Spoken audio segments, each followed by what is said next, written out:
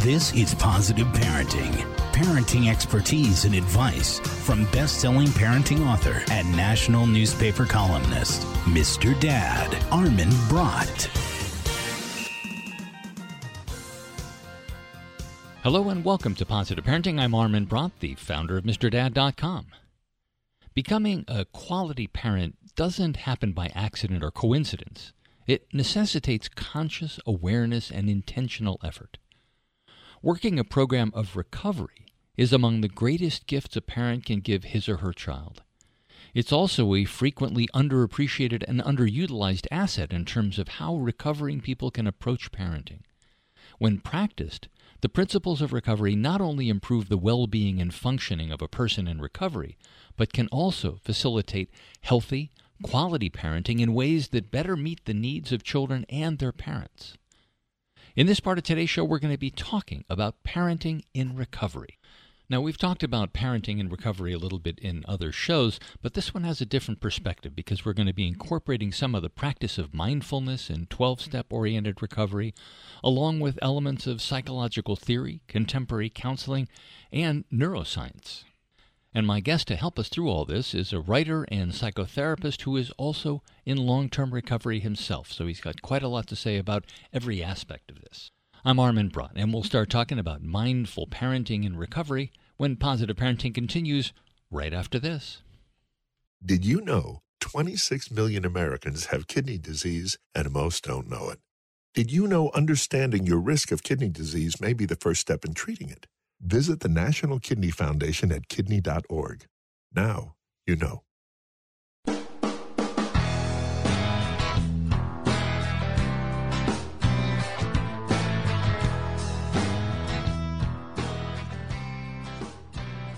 Welcome back to Positive Parenting. I'm Armin Brott, and my guest for this part of today's show is Dan Mager, who's the author of Roots and Wings, Mindful Parenting in Recovery. And if you're looking for it, by the way, Mager is M-A-G-E-R.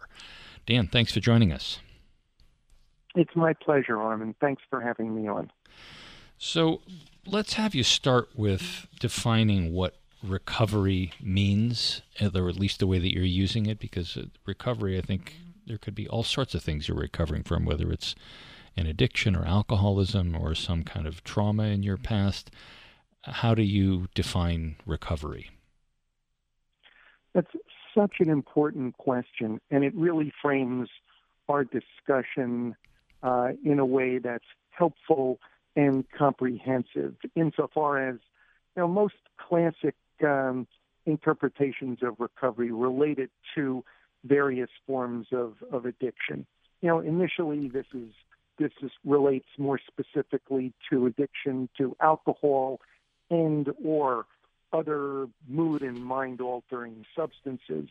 But as we know, recently in the last 2 years, the scope of addiction has been broadened to include a variety of different things as it relates to different forms of food, including sugar, different activities, gambling, which is now defined as an addictive disorder in the Diagnostic and Statistic Manual of Mental Disorders, which is the Bible for diagnosing addiction and other mental health challenges. Working out and working and one's relationship with digital technology and screen media, smartphones, and so forth, can all, depending upon your perspective, when they're taken to extreme levels of participation and involve obsessive thinking and compulsive acting, can be considered potentially forms of addiction. So when I speak of recovery, most specifically in the book, it relates to recovery from addiction related to alcohol and other drugs. However, it's not just confined to that, insofar as my take on recovery is that it's a broad-based process of ongoing learning, growth, and healing. And that can relate to a very wide variety of experiences, Yeah. including, as you mentioned, recovery from trauma. Addiction is inherently limiting in the ways that people end up relating to themselves, to other people, and to the world. And recovery is the opposite of that. Okay.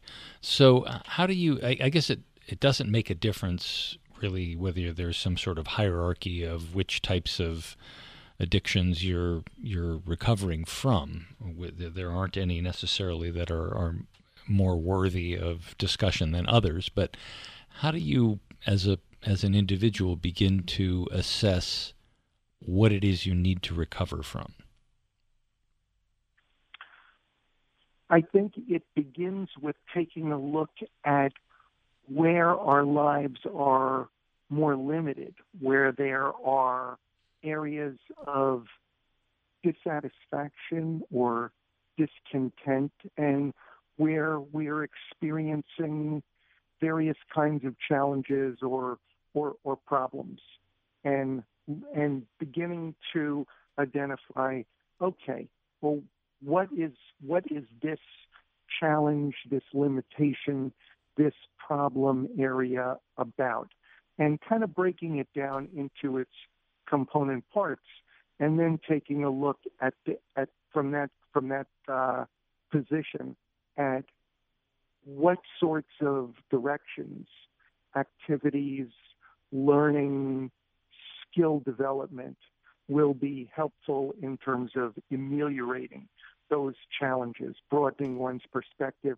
providing more access to possibility and flexibility in responding to life and its challenges in more healthy and skillful ways. Yeah. So the other, just still staying with the title of the book for just a second, the other word that I think needs to be defined is mindfulness, and we talked about that on the show a lot from a variety of different perspectives, whether it's mindful eating to other kinds of mindfulness, just general mindfulness. But how are you using the word mindfulness relative to recovery? Well, mindfulness, as you've suggested, Armin, is very much in mainstream culture in the U.S. at this point, and it's been discussed and applied to a variety of different settings. And the way I use it is that it represents an approach to living intentionally and with conscious, present-centered awareness in general, but it also includes a set of specific practices that you mentioned mindful eating. That is a mindfulness practice. Intentional breathing is a mindfulness practice.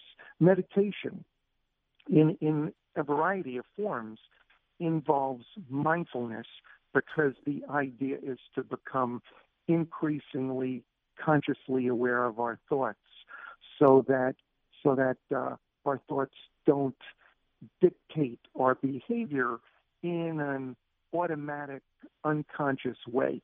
So mindfulness, as it relates to both recovery and parenting, involves the conscious awareness of the stories that our thoughts tell us, so that we can evaluate their merit, set them aside when they have no relevance or helpful bearing on the present circumstance, be not just aware of, but allow ourselves to feel the emotions that we experience, including challenging, difficult, uncomfortable emotions, without having to act out on them, to discharge them in ways that can create problems or add to problems in our lives, certainly including with our kids, because anyone who's a parent knows that kids can be the world's best advertisements for birth control. They can be so challenging and so frustrating, just doing what comes naturally to them and what's normal to them at whatever ages they are. And parents need, in order to deal with them in a healthy and fundamentally skillful way, we need to be intentional in knowing what buttons their behaviors push, and being able to decide in a very clear and informed way how we want to act in response to how our kids are, as opposed to, say, how we reacted when we were kids, when we were young, or how our parents reacted with us, which tends to become the default way of responding to our own kids. So how does this all fit together then? So you've got the recovery part, we've got the mindfulness part, and then it seems like just to be mindful in your own recovery is going to be a big enough chore. How does this all affect your parenting and fit into your parenting? Well, it fits together quite elegantly, actually, and to me, and one of the reasons why I ended up writing this particular book and studying it and doing research on it was related to how it came together for me in my own practice of personal recovery and parenting of my children. When I came into recovery, my kids were 19 and 14 respectively. They're 30 and 26 now. I have no idea how it came to pass that I have kids that are full-grown adults at this point. But really, many of the practices, including those related to mindfulness, that help people sustain recovery from addiction, generalize to other essential areas of life, including parenting, in that they're really both processes of learning and growth, and they have the potential to be healing. When we parent in ways that are healthy and skillful, we heal ourselves and the wounds that we experienced as kids growing up and how we were parented also. Parenting and recovery, they both involve significant losses as well as life transformative gains. And it really so much about life, regardless of what content area we're talking about, is really a function of bringing conscious awareness to bear so we can select how we want to respond to whatever the circumstance is, as opposed to operating on kind of an automatic pilot modus operandi, which is reflexive. And so there are really profound Dan, hold on just a second. In those two areas. Hold on a second. We've got to take a quick break here. Talking with Dan Major, who's the author of Roots and Wings, Mindful Parenting and Recovery. We're going to take a quick break. When we come back, we'll keep talking to Dan about exactly that, mindful parenting and recovery. I'm Armin Brott, and you're listening to Positive Parenting.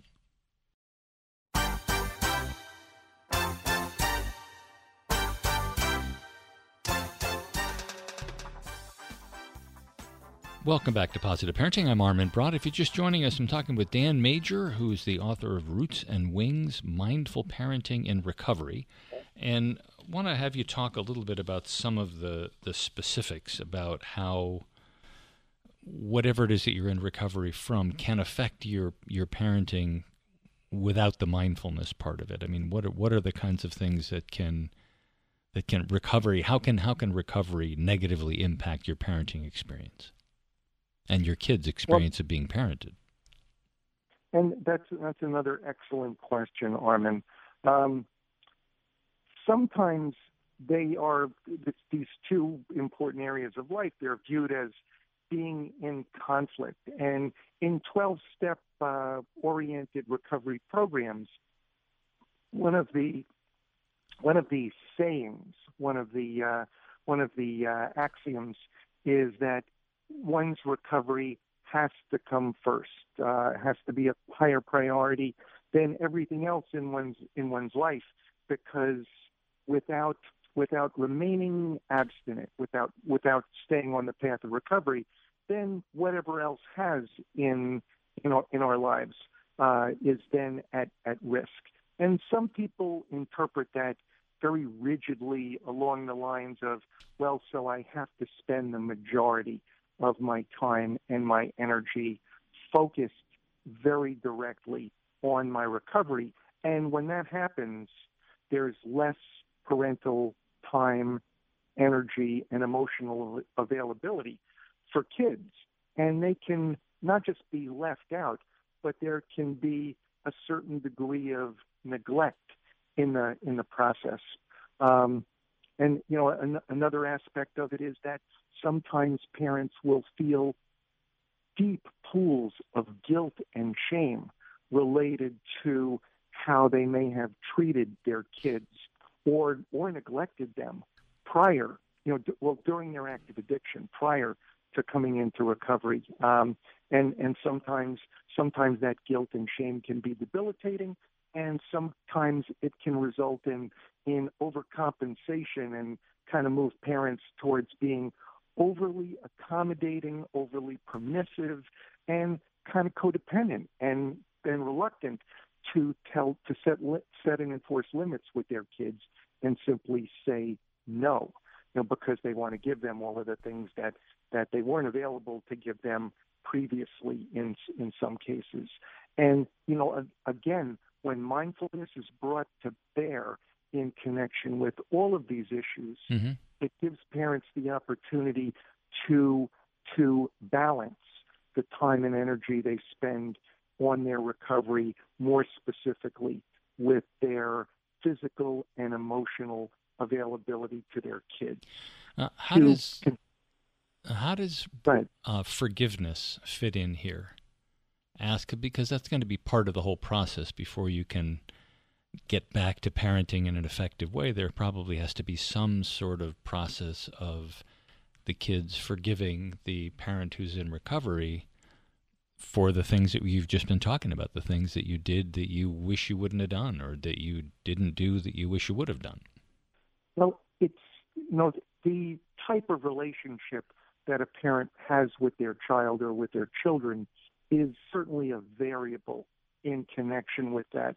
But forgiveness, although it's ideal and it certainly makes things easier from an emotional perspective, is often very much a process, and rather than a one-time event, and it doesn't. Nothing has to wait until there's a form of formal forgiveness. Basically, parents can begin the process of correcting their relationship with their kids, of repairing it, if you will, and at any moment in time. And it starts with simply being aware of the need to be there for them in a variety of ways, including with their physical and emotional presence, their availability to, and often, depending upon where kids are at, they're going to be angry and they're not going to be very receptive to it, and that's okay. Mindfulness can be applied to this as it relates to the awareness that kids are entitled to have their own reactions, and that trying to control or manipulate those actions or wait until the kids are going to be receptive, until parents begin to do that which is the right thing by their kids, that which is healthy and skillful from a parenting perspective, there doesn't have to be any delay there. Even mm-hmm. though for parents, and I know this from my own personal experience, it can be excruciatingly painful to want to be forgiven and have that being withheld or taking much more time than we would like it to. It seems like you have to have some element of forgiveness for yourself first, though. Yes, that is absolutely critical, and self-compassion, self-forgiveness is also a mindfulness practice in and of itself. The definition of forgiveness that I especially like is one that I mention in Roots and Wings, but I became familiar with it probably about 12 or 13 years ago, and it's a paraphrase of something I heard from a well-known psychologist named John Friel. And what he said is that forgiveness is the willingness to give up all hope for a better past. A better past? It's really an exquisite and wonderful way of expressing that. That the past is as good as it's ever going to get, and unless someone learns how to change the past, in which case I hope they'll share that secret with me. It is what it is, and there's nothing we can do about what happened then. What we can influence, what we can make a positive and healthy difference in, is what we do going forward from right here and right now. And that applies in many ways to our kids and our relationship with them. So we only have just about a minute left or so. And tell us a little bit about how you can start this process of mindful parenting. It has to do with learning how to recognize and observe our own thoughts first and foremost, because they tell us all of these stories, many of which have nothing to do with our current circumstances. So, and becoming conscious of and consciously aware of our own experience. Again, our thoughts, our emotions, physical sensations, learning how to accept them without judgment, paying attention with intention to be able to observe and accept the ongoing unfolding of our experience on those levels, thoughts, emotions, physical sensations, without becoming over-identified with or attached to them so that they determine our experience, that we think we are our thoughts, or just because we think something that it's inherently true. And then we can decide, well, okay, how do I want to respond to this particular circumstance? I'm the witness of my thoughts. I'm not my thoughts, and I can be present with and go through whatever difficult, challenging feelings I may have, including feelings of guilt and shame vis-a-vis my previous parenting, and yet I can separate that from how I am with my children right here and right now, and do something more healthy and more skillful to repair some of those rifts. Been talking with Dan Mager, it's Mager, who's the author of Roots and Wings, Mindful Parenting and Recovery. Dan, thanks very much. Thank you so much, Armin. I really appreciate the opportunity to speak with you and your audience today.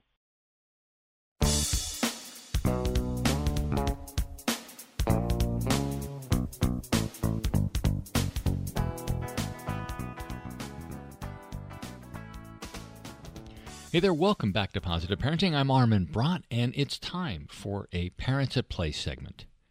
If you've never been to Philadelphia, you need to add it to your list of must-visit cities. Famous as the city of brotherly love, Philly seamlessly blends the historic, the modern, and everything in between.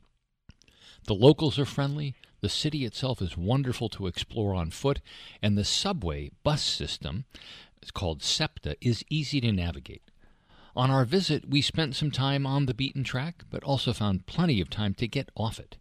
Here are some of our recommendations. For more or to plan your trip, definitely check out Visit Philadelphia at visitphilly.com. The Franklin Institute. This science museum is amazing and has something for everyone in your family.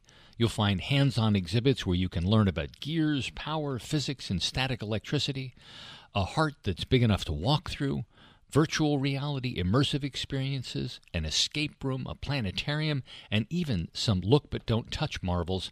including our absolute favorite, the Maillard Automaton, a fascinating machine that was the inspiration for the movie Hugo and the book it's based on, The Invention of Hugo Cabret. Arrive early and plan to spend most of the day there. You can get information at fi.edu. The Mutter Museum of the College of Physicians of Philadelphia. This remarkable collection of medical oddities includes a slice of Albert Einstein's brain, wax models of every conceivable disease, a death cast of the original Siamese twins Chang and Eng, and preserved specimens of two-headed babies and a variety of diseased or deformed body parts. There's also a 2,374-piece collection of objects removed from the airways and digestive tracts of Philadelphia's own Dr. Chevalier Jackson. This includes pins, nails, coins, toys, wire, and more. You can get more information at muttermuseum.com. Pizza Brain. This smallish, off-the-beaten-track pizza place is also the home of the world's largest collection of pizza-related items, and they've got the Guinness World Record to prove it. You'll find articles on the history of pizza in the United States, record albums, ads, Teenage Mutant Ninja Turtles action figures, pizza-themed games, and even a Starship Enterprise pizza cutter. More information at pizzabrain.org. Philadelphia's Magic Gardens. Isaiah Zagar has been making his own brand of whimsical, eclectic, colorful, and wildly creative mosaic art in Philly since the late 1960s. Using handmade tiles, broken mirrors, bottles, bowls, figurines, and other materials, he decorates both the inside and outside of his creations. This installation covers half a city block and includes an outdoor labyrinth that's fascinating. More information at phillymagicgardens.org. Independence National Historic Park. There's a lot of history in Philadelphia, including Independence Hall, where the Declaration of Independence was adopted, and the Constitution signed, and the Liberty Bell Center, which houses the famous cracked bell and a nice exhibit on the not always pleasant history of liberty in the United States. More information at nps.gov/INDE. Bury the hatchet. Imagine darts, but with axes. It may sound a little intimidating, but it's easy to learn and lots of fun. Your experience starts with a lesson in the basics of throwing and scoring, and it's followed by some friendly games. An instructor will be with your group for the whole visit to keep score and, most importantly, to keep everyone safe.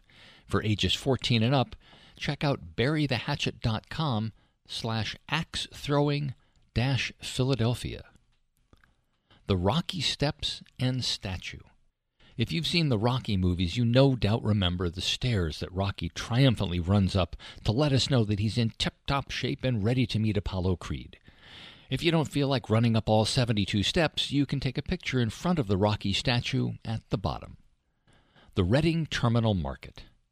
At some point on your trip, you're going to want to eat, and this repurposed train station has every type of food from Amish to ziti.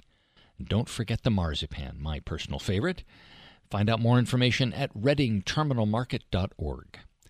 You can get reviews of a lot more toys and games and locations and all sorts of fantastic things to do with your kids at our website, parentsatplay.com. We'll be back next week with another show for you. But don't go yet, because you know there's a lot more of this Positive Parenting show coming right up.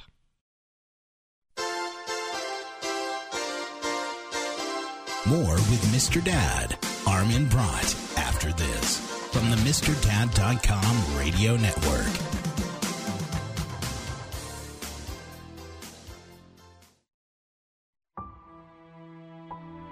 In 1977, in Johannesburg, South Africa, an 8-year-old boy picked up the game of golf from his father. By the age of 9, he was already outplaying him.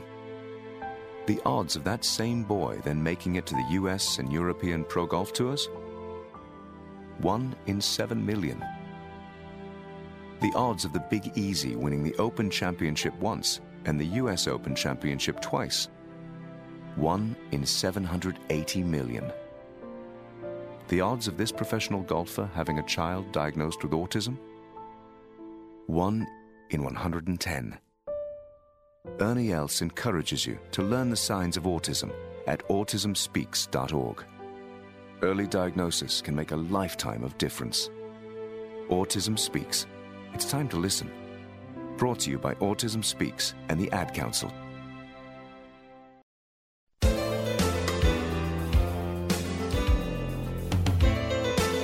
Now, get ready for more positive parenting with Armin Brott from the MrDad.com radio network.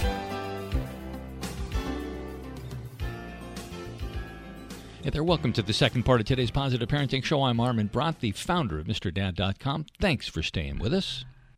A miraculous alchemy occurs when one person reads to another, transforming the simple stuff of a book, a voice, and a bit of time into complex and powerful fuel for the heart, brain, and imagination. In this part of today's show, we're going to be speaking with an author of a new book on reading aloud, and she's going to take the latest neuroscience and behavioral research and literature and explain to us the dazzling cognitive and social emotional benefits that await children, whatever their class, nationality, or family background. But it's not just about bedtime stories for little kids. Reading aloud consoles, uplifts, and invigorates at every age, deepening the intellectual lives and emotional well-being of teenagers and adults, too. My guest argues that the ancient practice of reading aloud is a fast-working antidote to the fractured attention spans, atomized families, and unfulfilling ephemera of the tech era, and it's going to help to replenish what our devices are leaching away. For everyone, reading aloud engages the mind in complex narratives. For children, it's an irreplaceable gift that builds vocabulary, fosters imagination, and kindles a lifelong appreciation of language, stories, and pictures. And it all starts right after this. I put out way too much trash to think about recycling. I just don't get it. Some things are very obvious, Maria. Learn the difference between trash and recycling and more on our website, YouGottaBeKidding.org. Visit YouGottaBeKidding.org today.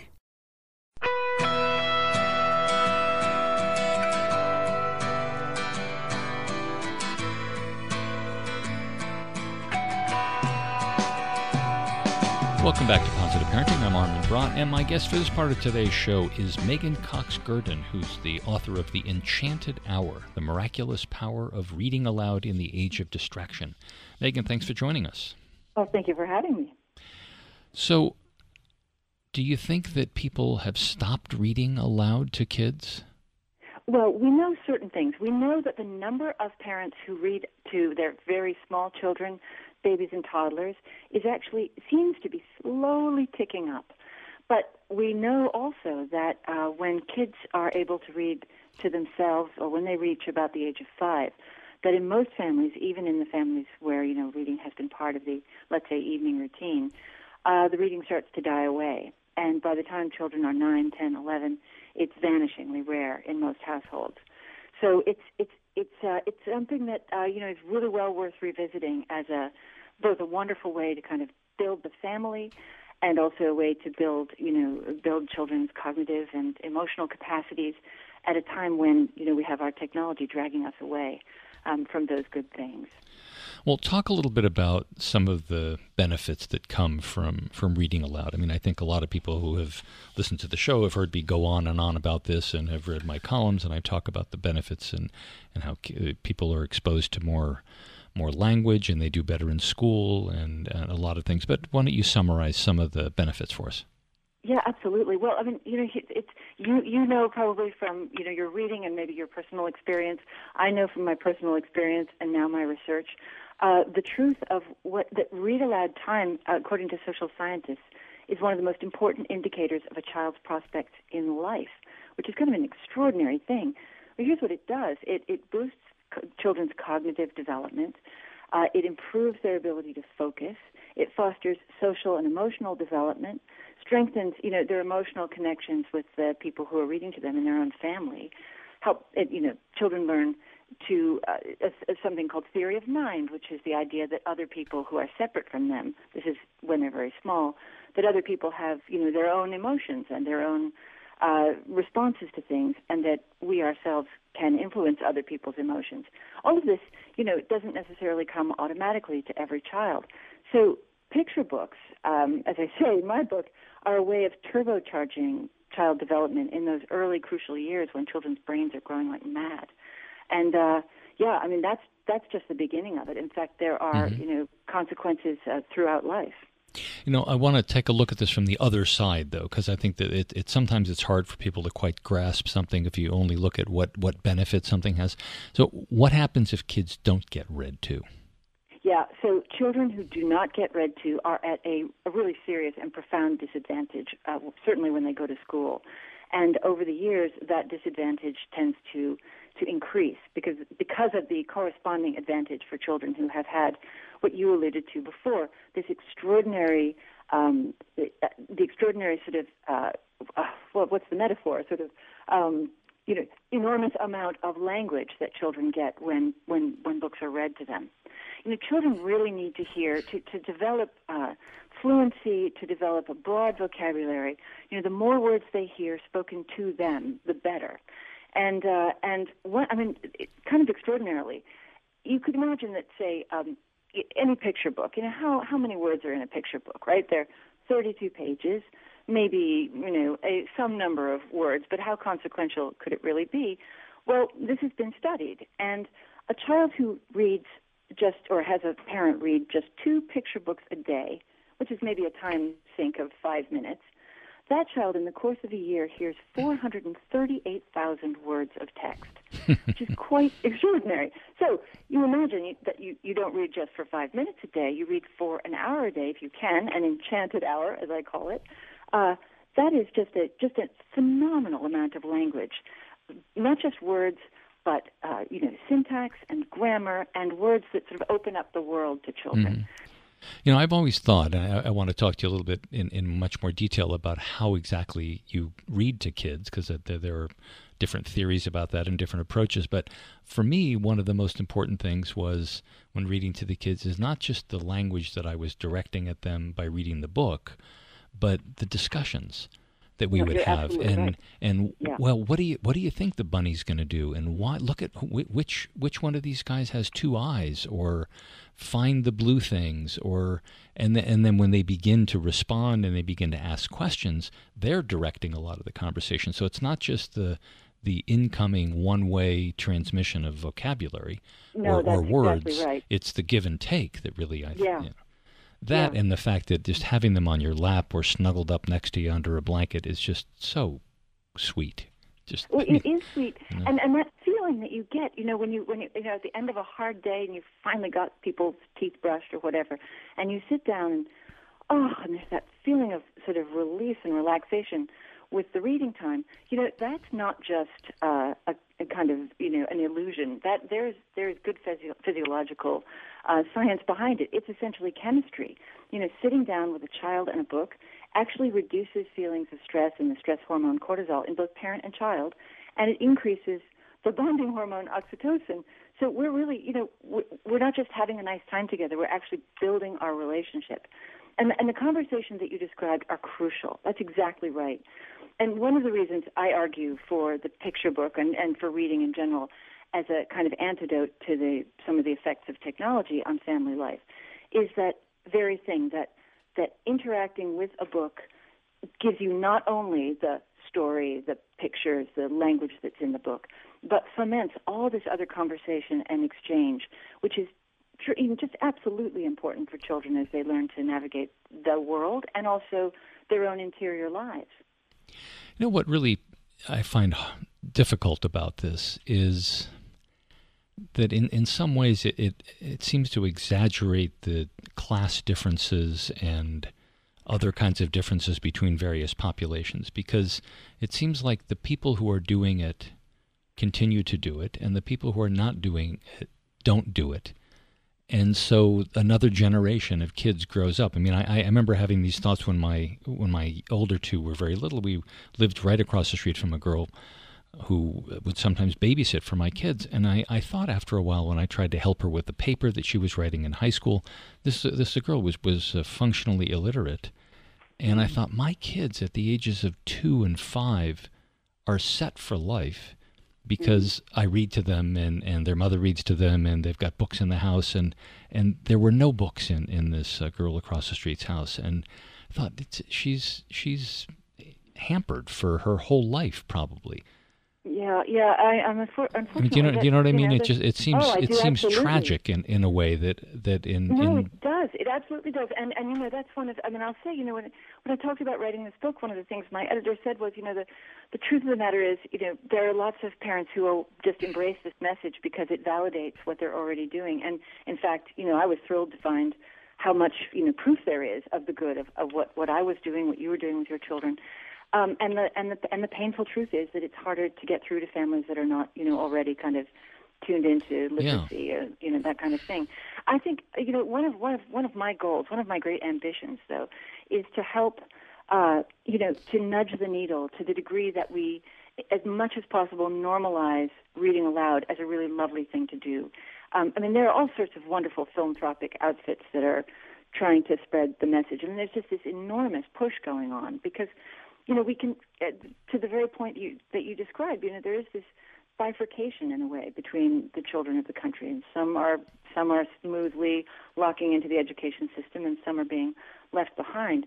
But here's the other painful fact about it, of course, is that when they really need it is when they're tiny. They need, we need to get to, and of course there are groups like Reach Out and Read who are, operating by getting into pediatric practices and hospitals and giving books to parents right there, at the point of arrival, and when children come in for their shots and their checkups and things, and again, to try to normalize this, and of course, you and I as practitioners know it's actually one of the greatest things you can do with children, and it's one of the easiest things because they love stories and they love our attention, and it's got all these all these profound advantages, and the only real sacrifice you have to make as a parent is a bit of time. And, some people have said to me, well, what about parents? They're so busy. We all have so much to do. We're all trying to get things right. And boy, do I understand that. I mean, absolutely. Oh, yeah. But in some ways, it's the busiest families that have the most to gain from this. That's another part of the message I want to try and get out, because, if you have limited time with your child, or you have limited attention to give to your child, this is one of the most productive ways to spend your time together. Talking with Megan Gurdon, who's the author of The Enchanted Hour, The Miraculous Power of Reading Aloud in the Age of Distraction. We're going to take a quick break. When we come back, we'll keep talking to Megan.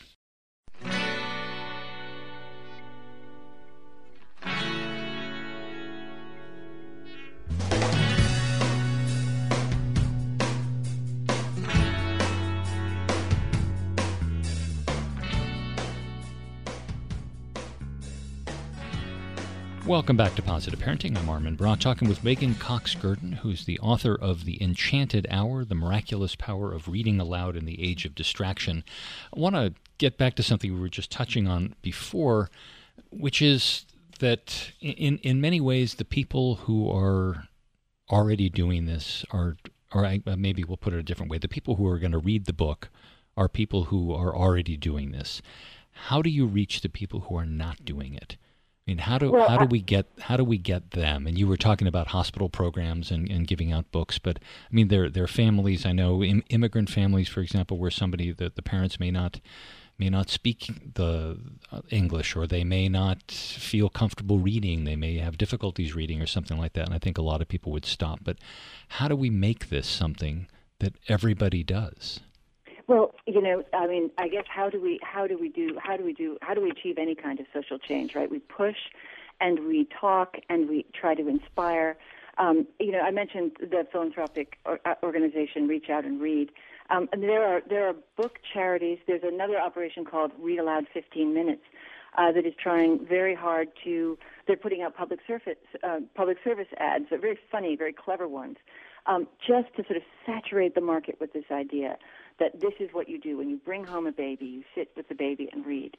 And I do think even let's say a book like mine is picked up by families that are more already committed to this idea. I have actually already seen people have called me and contacted me. How can I help with others? How can I go out into the community and do more with others? So, I think the fact, Armin, that you and I are having this conversation now is we are doing our bit to nudge the needle. Just to one of the extraordinary things I've found is people have said, "Oh, I knew you read to babies, but I never imagined that you would read to children who could read to themselves, or that you would read to teenagers." Or, this is another part of the book, the only important family dynamic is not just parents and young children, it's also parents and older parents, with our elders. Reading together is something that actually immeasurably enriches the people who participate in it. And that's true up and down the age spectrum. Oh, and I'll tell you, I'll give you some examples, I think, of additional things that I would suggest. And I know you've talked about a lot of these in the books, but, I get a lot of kids' books to review.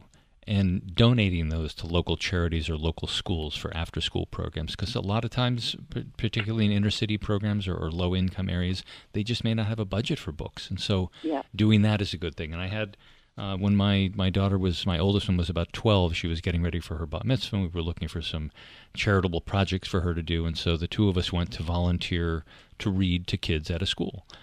And that kind of thing is something that those answering the questions that you said people were asking you about what can I do to help out. It's that kind of thing. You can give them the skills, give them the resources, and actually read to them, and it just made a big difference. Yeah, there's a wonderful outfit up in Tompkins County, New York, the Family Reading Partnership. They're operating principally out of Ithaca, but they serve the whole county.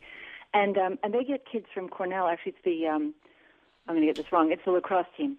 The lacrosse team, they put on funny costumes and they go to schools and they read to children. It's absolutely darling, and it's really good for the the young adults as well. They step out of their college personas and the day I was there, they were wearing fish costumes. It looked preposterous, but I think that was the freshmen had to wear the fish costumes. But again, it was they go into the classrooms, they read to children, and it's was one of those wonderful instances where different generations mix. We just don't do that much of that in this country, and it's, as I said before, just very, very enriching for both sides to encounter one another in a story. Yeah, and I think there's something else that I just would throw out there for people who are listening, particularly on the AFN stations that this is on, is that one of the best ways I've found for service members who are being deployed overseas to stay connected to their families is to record themselves. You can do it video or audio, reading stories to their kids, and to have the parent who's at home play those recordings or the videos. There are some great organizations for United Through Reading is one of them. Exactly. Does a lot of that stuff, and it's just terrific stuff. So, Megan, how do you suggest that you do it? If you're somebody who's new to reading, maybe somebody's listening who's just had a baby and they really hadn't thought about it, what do you need? Is there a particular environment or what? How do you set it up? Yeah, I think that a certain amount of trial and error is probably a good idea. I always found, I have 5 children, and I started reading. It was basically the only thing I knew to do with them when I first had my first child. I didn't grow up, around other children. I didn't really know how to be with babies. For me, reading was reading picture books taught me how to be a mother, I think, actually. It gave me some quiet time where I knew I could read, and I didn't know how to talk to a baby, and picture books helped do that. So for me, it was always in the evenings. And what I suggest is that people pick a time, and it could be at breakfast when the baby's in the high chair, or it could be, at nap, one of the various nap times you have if it's a small child, and just give it 5 or 10 minutes the first day. And I think, we all try hard. We all want to get it right. I don't want anybody ever to beat themselves up about this. It's just a positive thing. Start whenever you can. Just start for 5 or 10 minutes the first day, and just try and do it again, the next day at the same time. And if the children are a bit older and it feels a little awkward, well, that's okay. You start small. You read a poem or a picture book or something you have to read for school, and do it at the same time. Do it the next day. And it is my firm belief that when people get a taste of this, having overcome maybe the momentary, weirdness of starting to do it, the time rapidly becomes not a sacrifice, but a benefit and a treasure. Can you talk about the difference between reading and just telling a story? Well, both are wonderful, right? There are two different ways of experiencing things. What a child gets when you tell a story is fantastic. They get your full attention. They get your thoughts. They can watch your face as you're telling the story, and that's very, very helpful for them as they learn to acquire language, and also, emotional,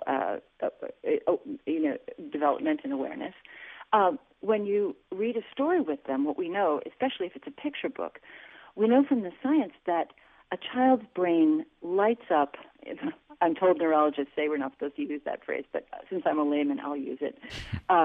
The different domains of the brain are all engaged when we read a picture book to a child. It's, in this way, one of the most consequential things we can do, because all sorts of different capacities, like the semantic and the language development and the processing of visual stimuli and memory and introspection and skill refinement and creativity, all these different domains come to bear when a child is sitting quietly with a parent or adult, and that the reader is bringing the story into the air, as it were, with the voice, mm-hmm. right? So the child can hear it in the ears, and the child has time to look at the pictures that aren't jumping around, like a video would do, just still pictures.